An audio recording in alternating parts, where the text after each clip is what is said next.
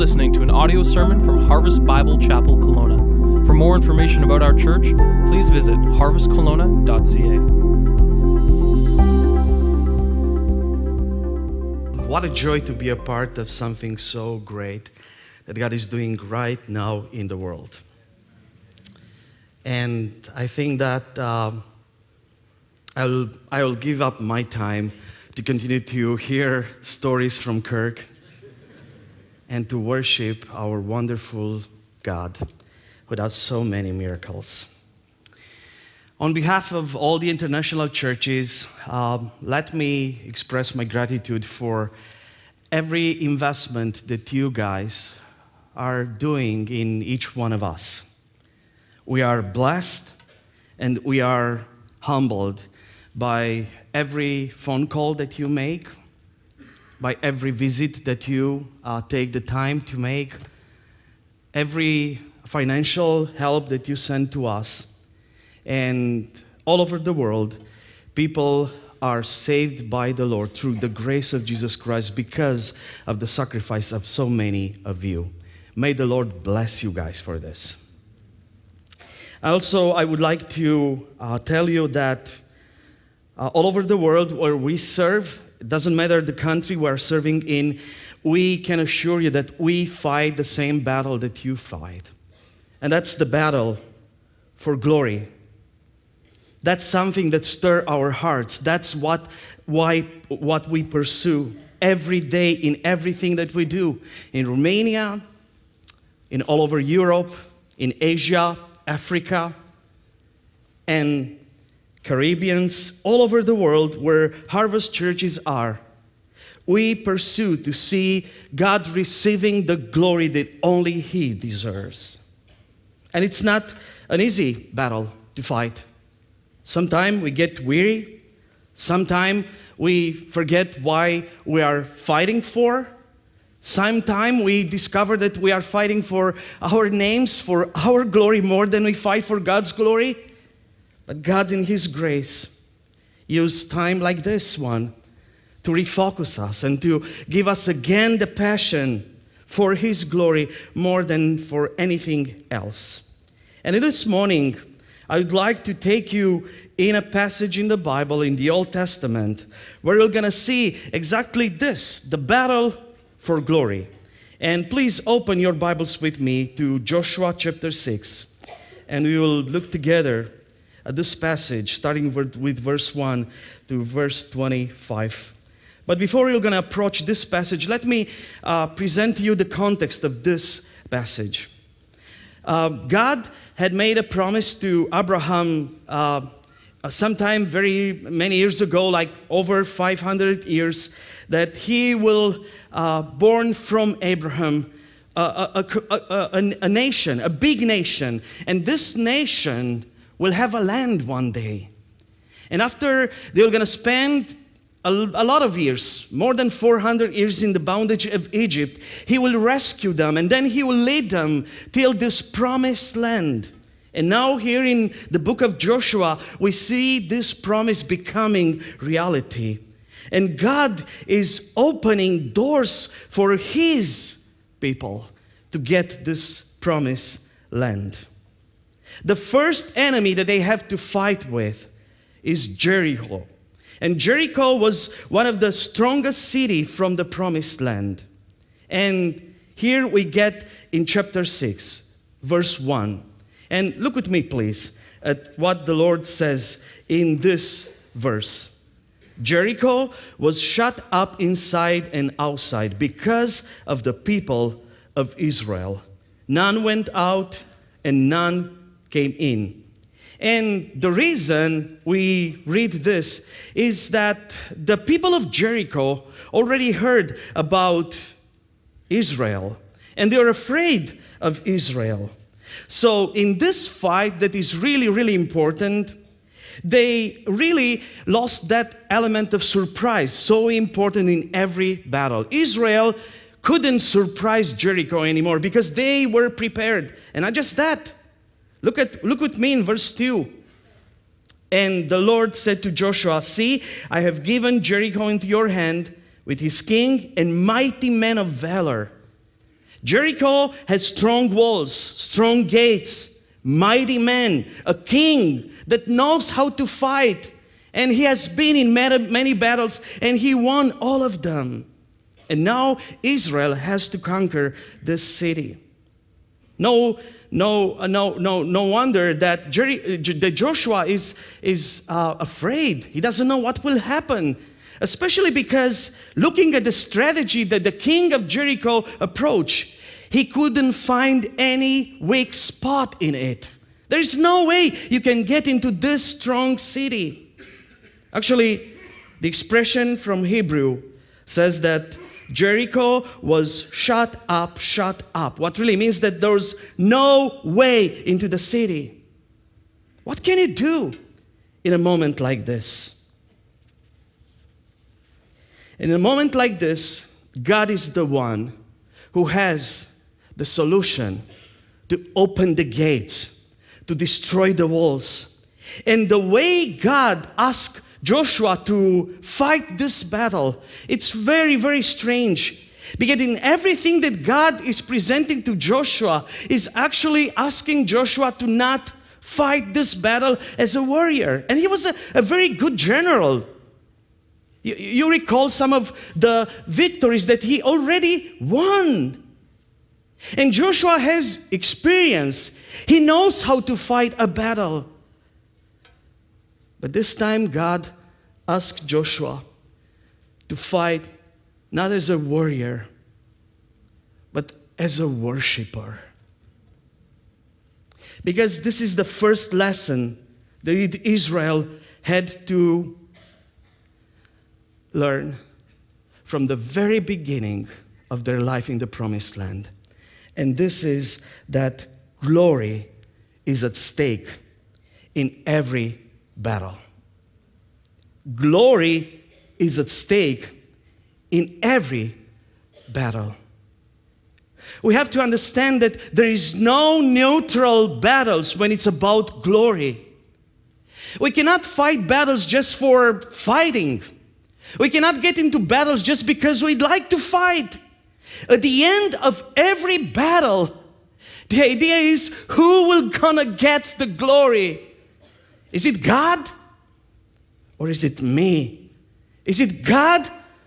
Or is it us? At every battle, we should think about that because that's so important into our minds and hearts. Who will receive the glory from the battles that we are fighting? And I don't know exactly what battles are you fighting right now, but I want to challenge you. I want to challenge you to ask yourself, whose glory are you looking for to the battles that you are fighting right now? Is it God's glory? Is it yours? Sometimes we are face to face with battles that if we're gonna win, we're gonna get more glory. Our life will get easier. We're gonna shine more and more, and people will see our fame and reputation, and they will say, wow, what a great leader. But those battles, even if we're gonna win them, actually will bring defeat into our lives. Because when we win, because when we work for our glory, we actually are losing. We lose the purpose of everything that we heard so far. The purpose is God's glory, not ours. I really have to be honest with you guys. I really believe that for many years, that battles have to be won, each and every one of them. And I don't like battles, but at least the battles that I would like to get in, I want to be sure that I will win. But this year, God has taught me something that I didn't know. That there are battles that we don't have to win. Because winning them really means that we get the glory, not Him. And God has placed me in battles that I didn't like, I didn't want. But because I was forced to get there, I was ready to fight and win those battles. And God said, no, no, no, no, no. You don't have to fight. Let me do it for you. All you have to do is just fall down, face down, and say, Lord, I don't know how to fight this. And I don't know how to fight it. I don't want to fight it, because if I were going to fight it, I was going to increase my glory, but not yours. And let's be honest, as pastors, after many years of ministry, we know some things. We know some tricks. We know some secrets how to win battles. We have so many information of our people. We have so many relationships. We have resources. We know enough, and we can do enough to win every battle. That's why sometimes we don't know that God is bringing us in the front of some battles just to fall down and say, Lord, I don't want it. I don't want it. I'm not going to fight. You fight for me. You win this battle, because you is the one who deserves glory. And it's not easy. I have to confess that being face to face with battles, sometimes it's not easy. Just think about the situation of the Israel. They had to walk around the walls of Jericho 6 days, every day doing the same thing. Could you imagine what was in the mind of the people of war that were on the walls of the city? When they were watching this mighty army that they were afraid of. That's why they shut up the doors. Watching this army just walking. And they said, what are they doing? We thought they were coming here to fight. And then they go. They leave. And tomorrow morning they are showing up again. And maybe the men of war in Jericho, they said like, oh, maybe that's the day. Let's fight. And again, they do the same thing. And probably after the second or the third day, probably the men of war on the walls of Jericho, they started to laugh. It's like, look at them. We are afraid of them. They're so weak. But they didn't know that it wasn't about Israel, but it was about their God. And let me tell you guys, that in the battles that we are fighting, it's okay. It's okay sometimes that people will perceive us like being weak. It's okay to be mocked sometimes. It's okay for people to laugh on us. It's okay for people to despise us. It's okay for people to look at us and say, who is this guy? He wants to win the world for the Lord? Come on, he's weak. He doesn't have the power. He doesn't have the strength to do it. It's okay to be weak if our weakness brings more glory to our God. Because that's the end of every battle. If our weaknesses will bring more glory for our God, then we are winners. We are winners. And I don't know exactly what battles you fight, but choose carefully your battles. Not just based on priority importance, but also this battle brings glory to me or to God, to our church, to our name, or to our God. And when God reveals to you that this is a battle that you cannot avoid because He wants you to fight, just stand up and fight with courage, because the battle is already won. So before you're going to get to fight with people around you, with the battles outside of you, you have to fight the battle inside of your heart. That's the most important battle.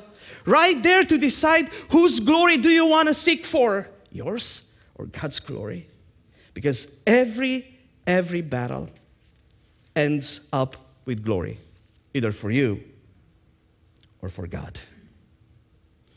But there's another lesson that Israel had to learn in this first battle that they had to fight. And that lesson is that obedience is the context where God's glory is revealed. Because look with me again in verse 1. Jericho was shut up inside and outside because of the people of Israel. None went out and none came in. And the Lord said to Joshua, see, very interesting word, see, it's the introduction of a very solemn declaration that God makes. Like, be careful. I want to say to you something very, very important. And the Lord says, I have given Jericho into your hand. Wow, what? I don't know. I'm not very good in speaking English, as you, it's very obvious. But I understand that this I have given, we don't have it in Romanian language, I have given is that perfect tense.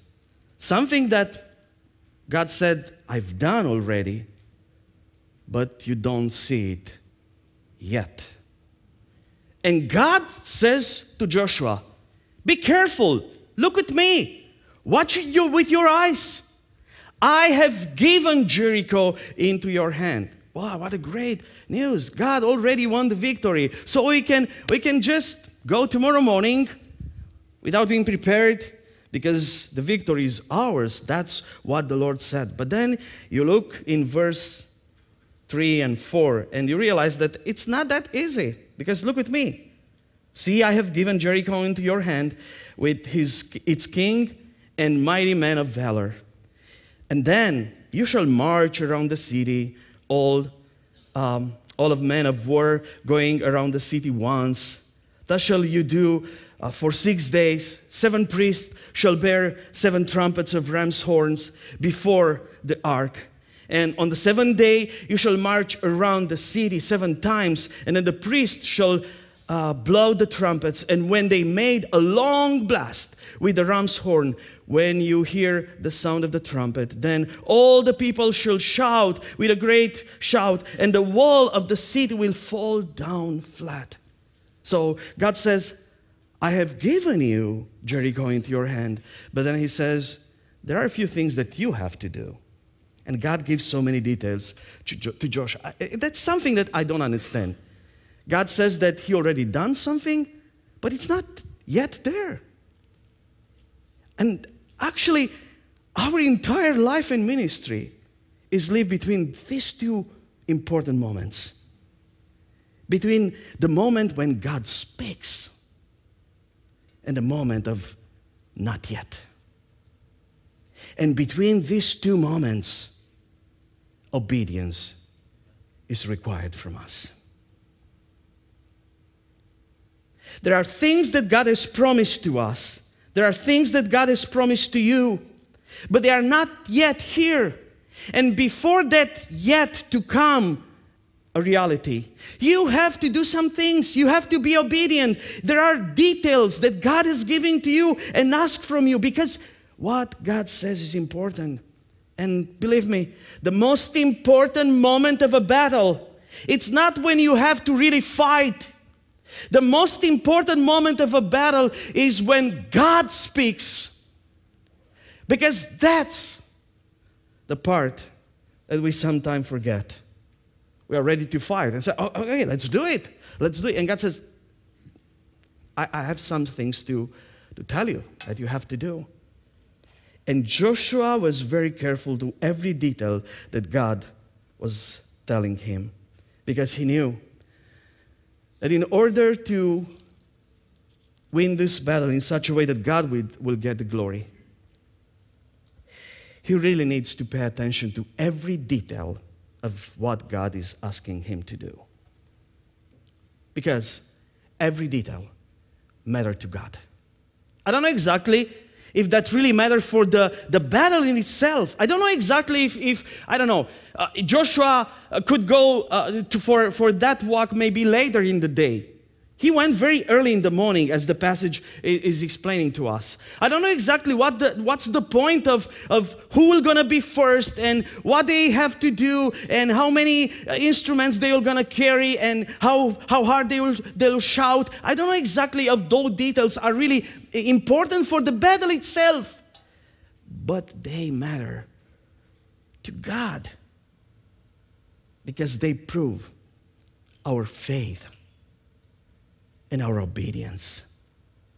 Because between what God speaks and the reality of the win, we have to obey the Lord. And our obedience prove our faith into our God. I want to remind to you what the author of Hebrews says in chapter 11, verse 30. By faith, the walls of Jericho fell down. I thought that God has done that, not by faith. Yes, by faith in what God already decided to do. And that's so important for all of us because sometimes it's hard. Just imagine with me. One day, the first day, they are walking around the city walls and nothing is happening. And I want to remind you that from Gilgal, where it was the camp of Israel, to Jericho, there were like 2 hours walking. And then another hour to walk around the walls. Every day, 3 hours. So after one day, nothing has happened. And then the second day, they walk again. And I don't know how are you doing with this, but at least me, I hope that at least after the second day, maybe not after the second day, maybe after the third day, I could see some changes in the wall. Maybe not falling down, but at least a crack, something there. A little stone falling down. That will support my faith, will increase my faith. And still, it's working. Because the problem with our faith or with our obedience is that sometimes we don't believe that it's really working. And you believe and you listen and you do what the Lord is saying. And then you say, God, nothing is changing. Nothing is changing. And then the fourth walk and the fifth and the sixth, and nothing is changing.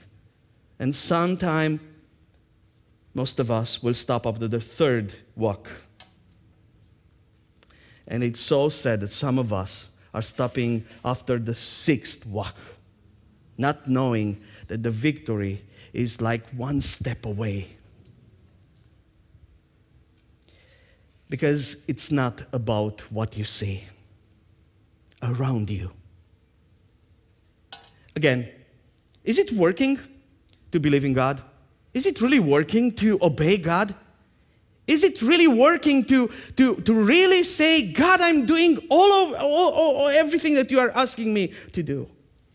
And when you look around you, you see that it's not working.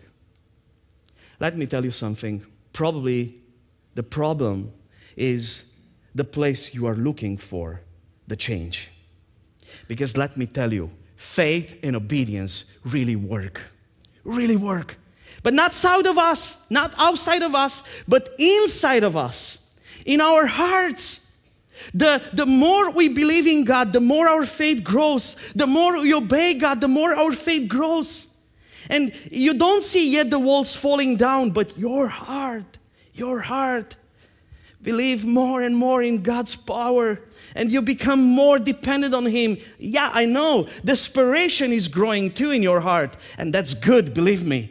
Because when you get to the desperation of your heart, your prayers will be hot.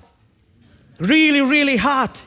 The temperature of your prayers will grow, will increase. And you don't pray like, God, I want to win this. It's about God. I cannot do it without you. I don't know how you're going to get out of this. Help me, help me, help me. And when you pray like that, you will know it wasn't you. It wasn't God. And He will receive all the glory.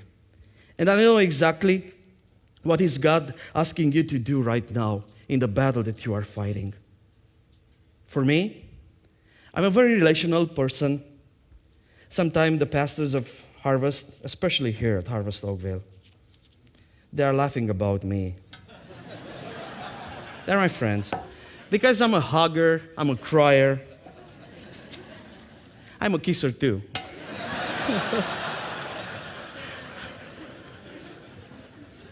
I like people. And I really like that my relationship will be in peace with everybody. For me, some of my biggest battles are when I have to say the truth to somebody and to break a relationship. I don't want to say it. I really want to be liked by other people. That's my idol. But one friend of mine told me, if you like to be liked by others, stop being a pastor and go and sell ice cream.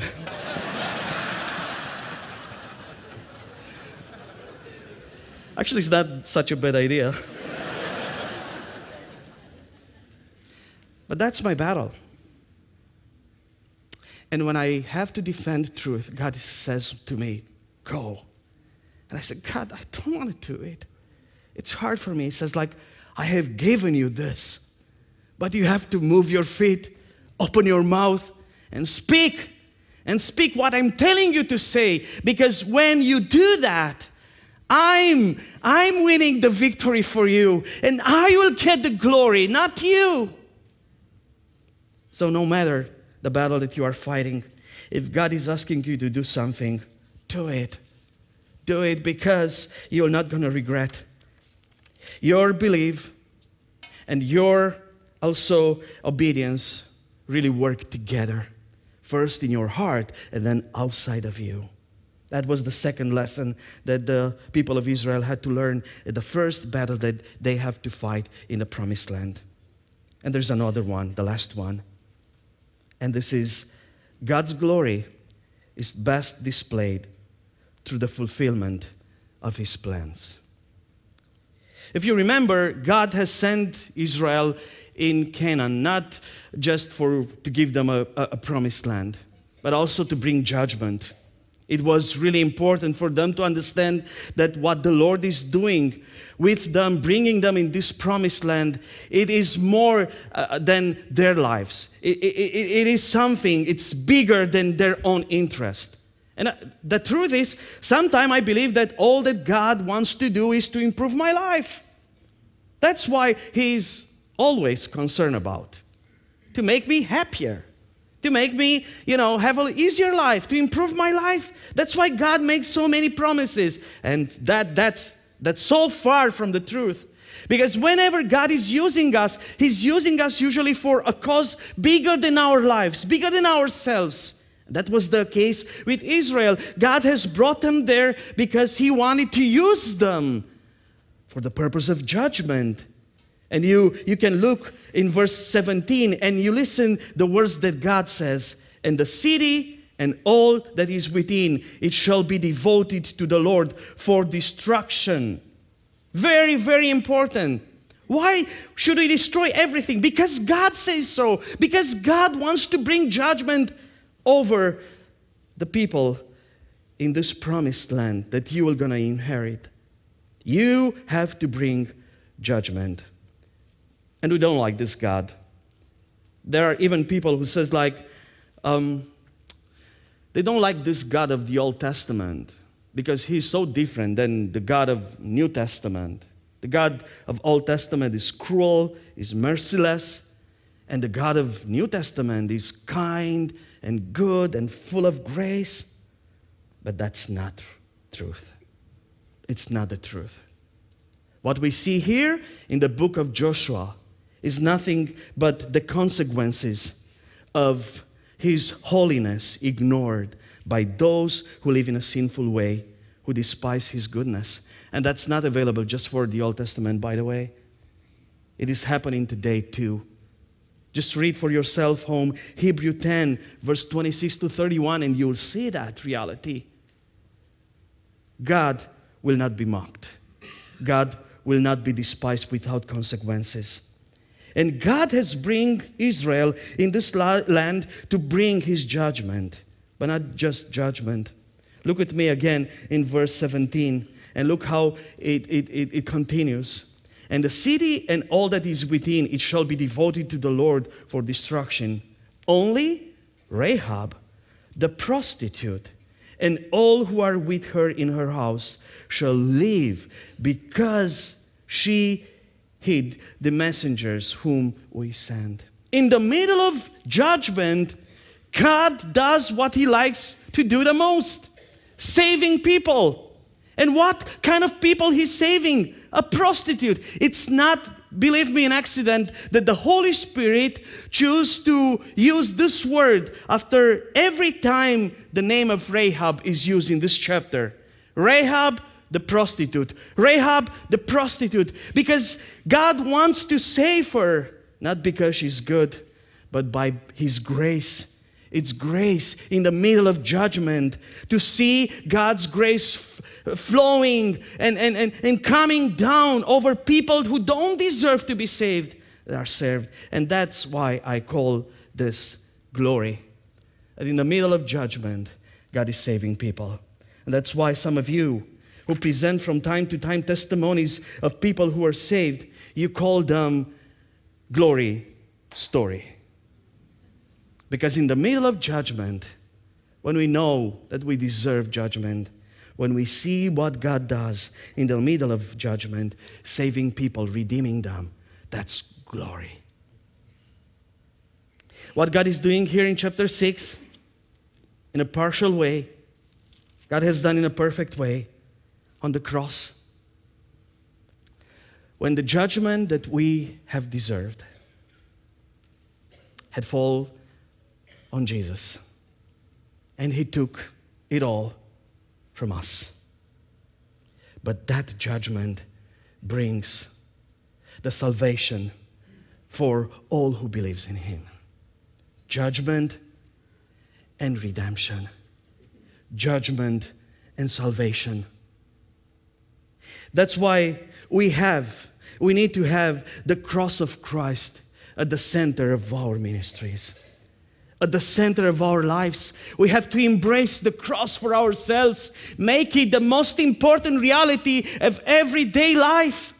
It's not just something that we preach about. It's something that we embrace every day. And it's not easy. Because when you embrace the cross, you will be hurted. You will be wounded. Because it's not easy. The cross is always bringing pain to those who are embracing it. But at the same time, the more we embrace the cross, the more grace will flow out of us because of the cross of Christ. And we'll get into the places that right now are still under God's judgment all over the world. We embrace the cross for ourselves. And then we show the cross to others through our lives and through our ministries. Rahab just believed that God has sent the two spies, not just to be the spies. Because if you look with me in verse 12, in verse 17, and then in verse 25, you will see that the way she perceived the spies was really interesting.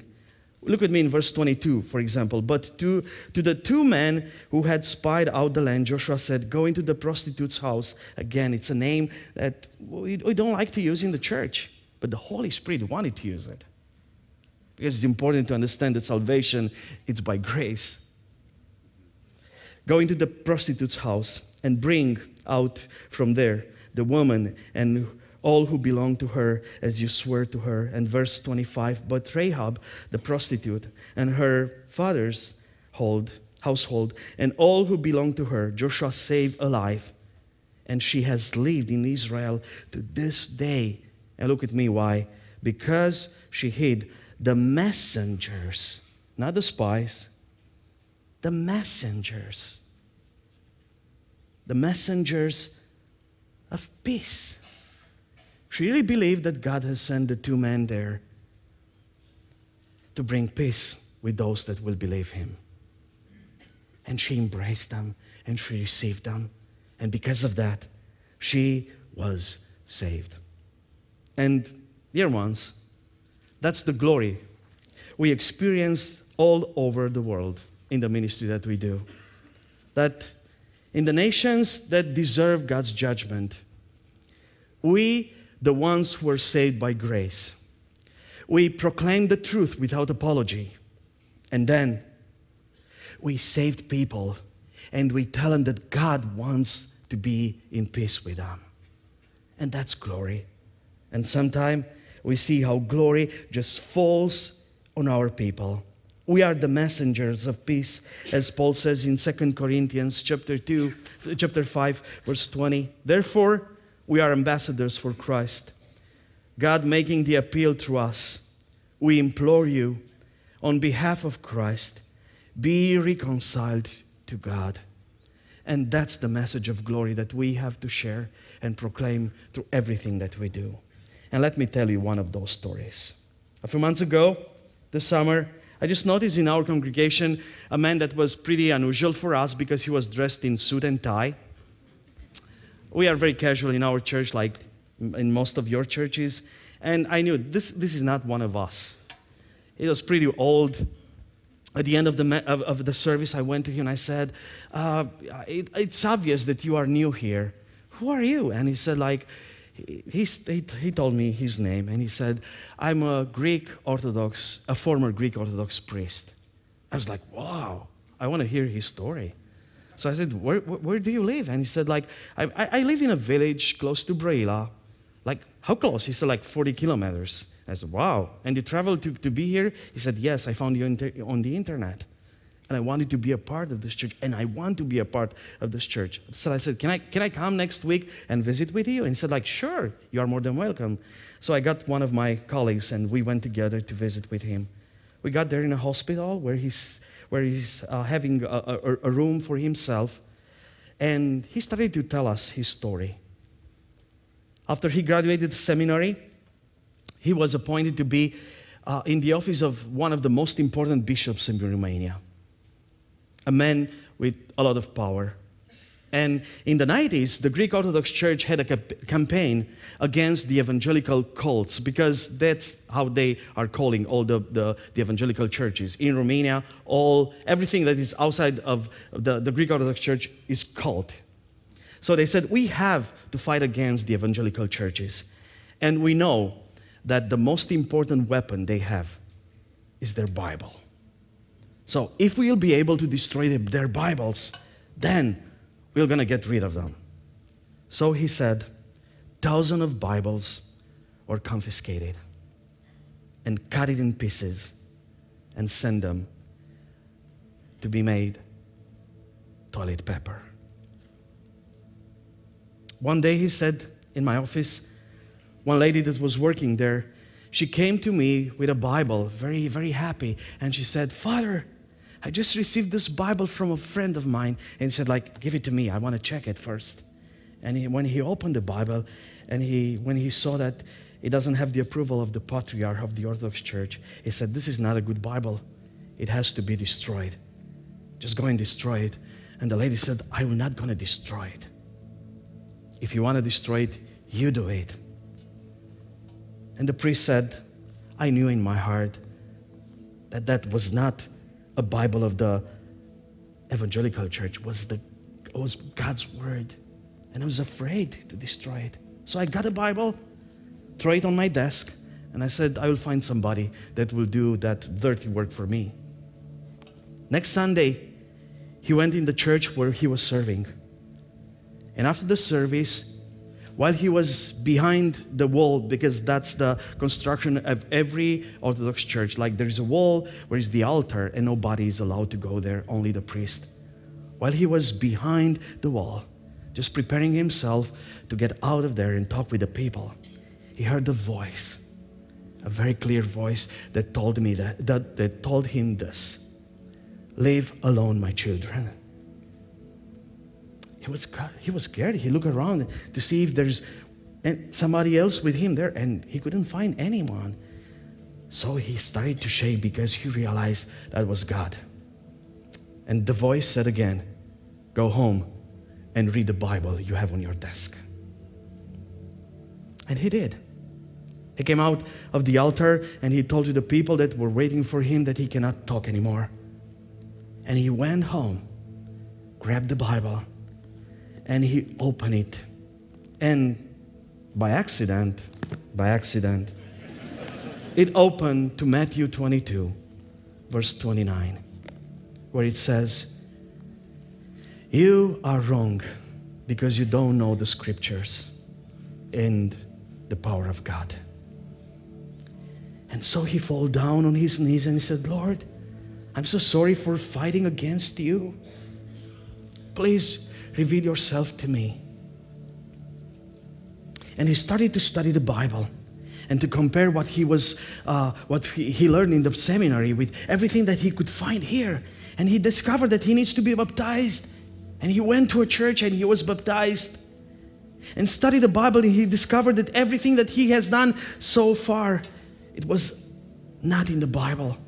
So he gave up all of his possession, all the power that he had, and he lived on the streets for years because the evangelical churches were too afraid to receive him. Finally, he arrived in this village near Brela, in the middle of nowhere. And he was praying, God, give me a church that preach and proclaim the word without apology, because that's the church I want to be a part of. And he said, I found you on the internet. And I came here. And he said, I don't want to leave from this place.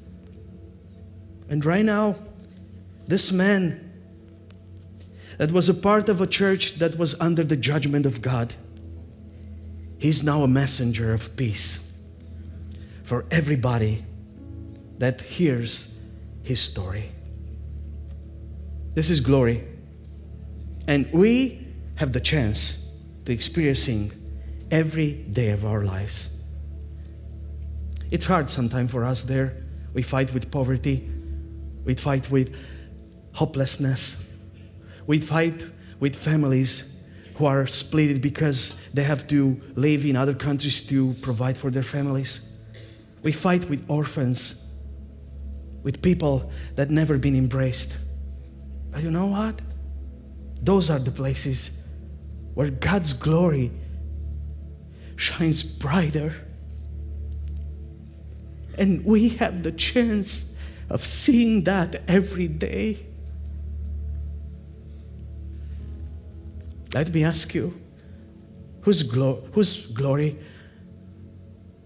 do you seek? Yours or God's glory? If you want to see God's glory, just get on board with His plans. Continue to proclaim the truth as you do in all of the Harvest churches without apology. And then embrace those who are ready to receive you and your message of peace that God has entrusted you with, till the full display of God's glory will come upon us. In one orphanage, somebody was asked, because he wanted to get involved into that orphanage for kids with mental handicap. He said, what is your biggest problem? Because I want to help with.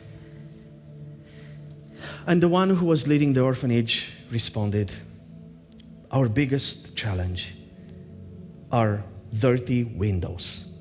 And the man said, what do you mean? I don't understand. I thought you need maybe clothing or food. He said, no, dirty windows. What do you mean to that? And he said, every day we teach our kids that Jesus has died for them on the cross. He was rose from the death.